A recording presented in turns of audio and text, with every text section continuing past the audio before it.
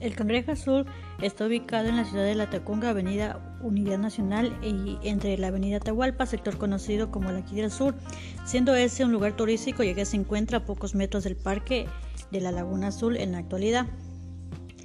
El mismo que tendrá la capacidad y acogida máxima de 120 personas, ya que cuenta con 2 pisos, el cual se podrá observar en varias fotos a continuación.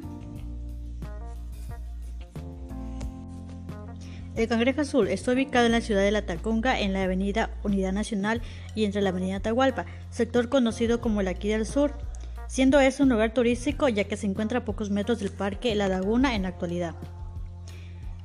El mismo que tendrá la capacidad y acogida de 120 personas, ya que cuenta con 2 pisos, en el cual se podrá observar fotos y vestimentas típicas de la región costa.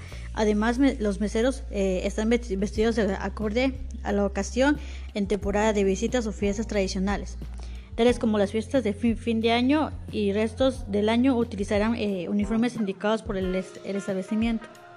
El Cangrejo Azul está ubicado en la ciudad de Latacunga, en la avenida Unidad Nacional y entre la avenida Atahualpa, sector conocido como la Aquí del Sur, siendo este un lugar turístico ya que se encuentra a pocos metros del Parque La Laguna en la actualidad.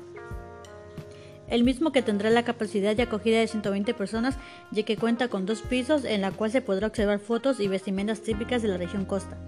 Además, meseros vestidos acorde a la ocasión en temporadas de fiestas o festividades tradicionales, tales como finales de año y el resto del año, utilizarán uniformes indicados por el establecimiento.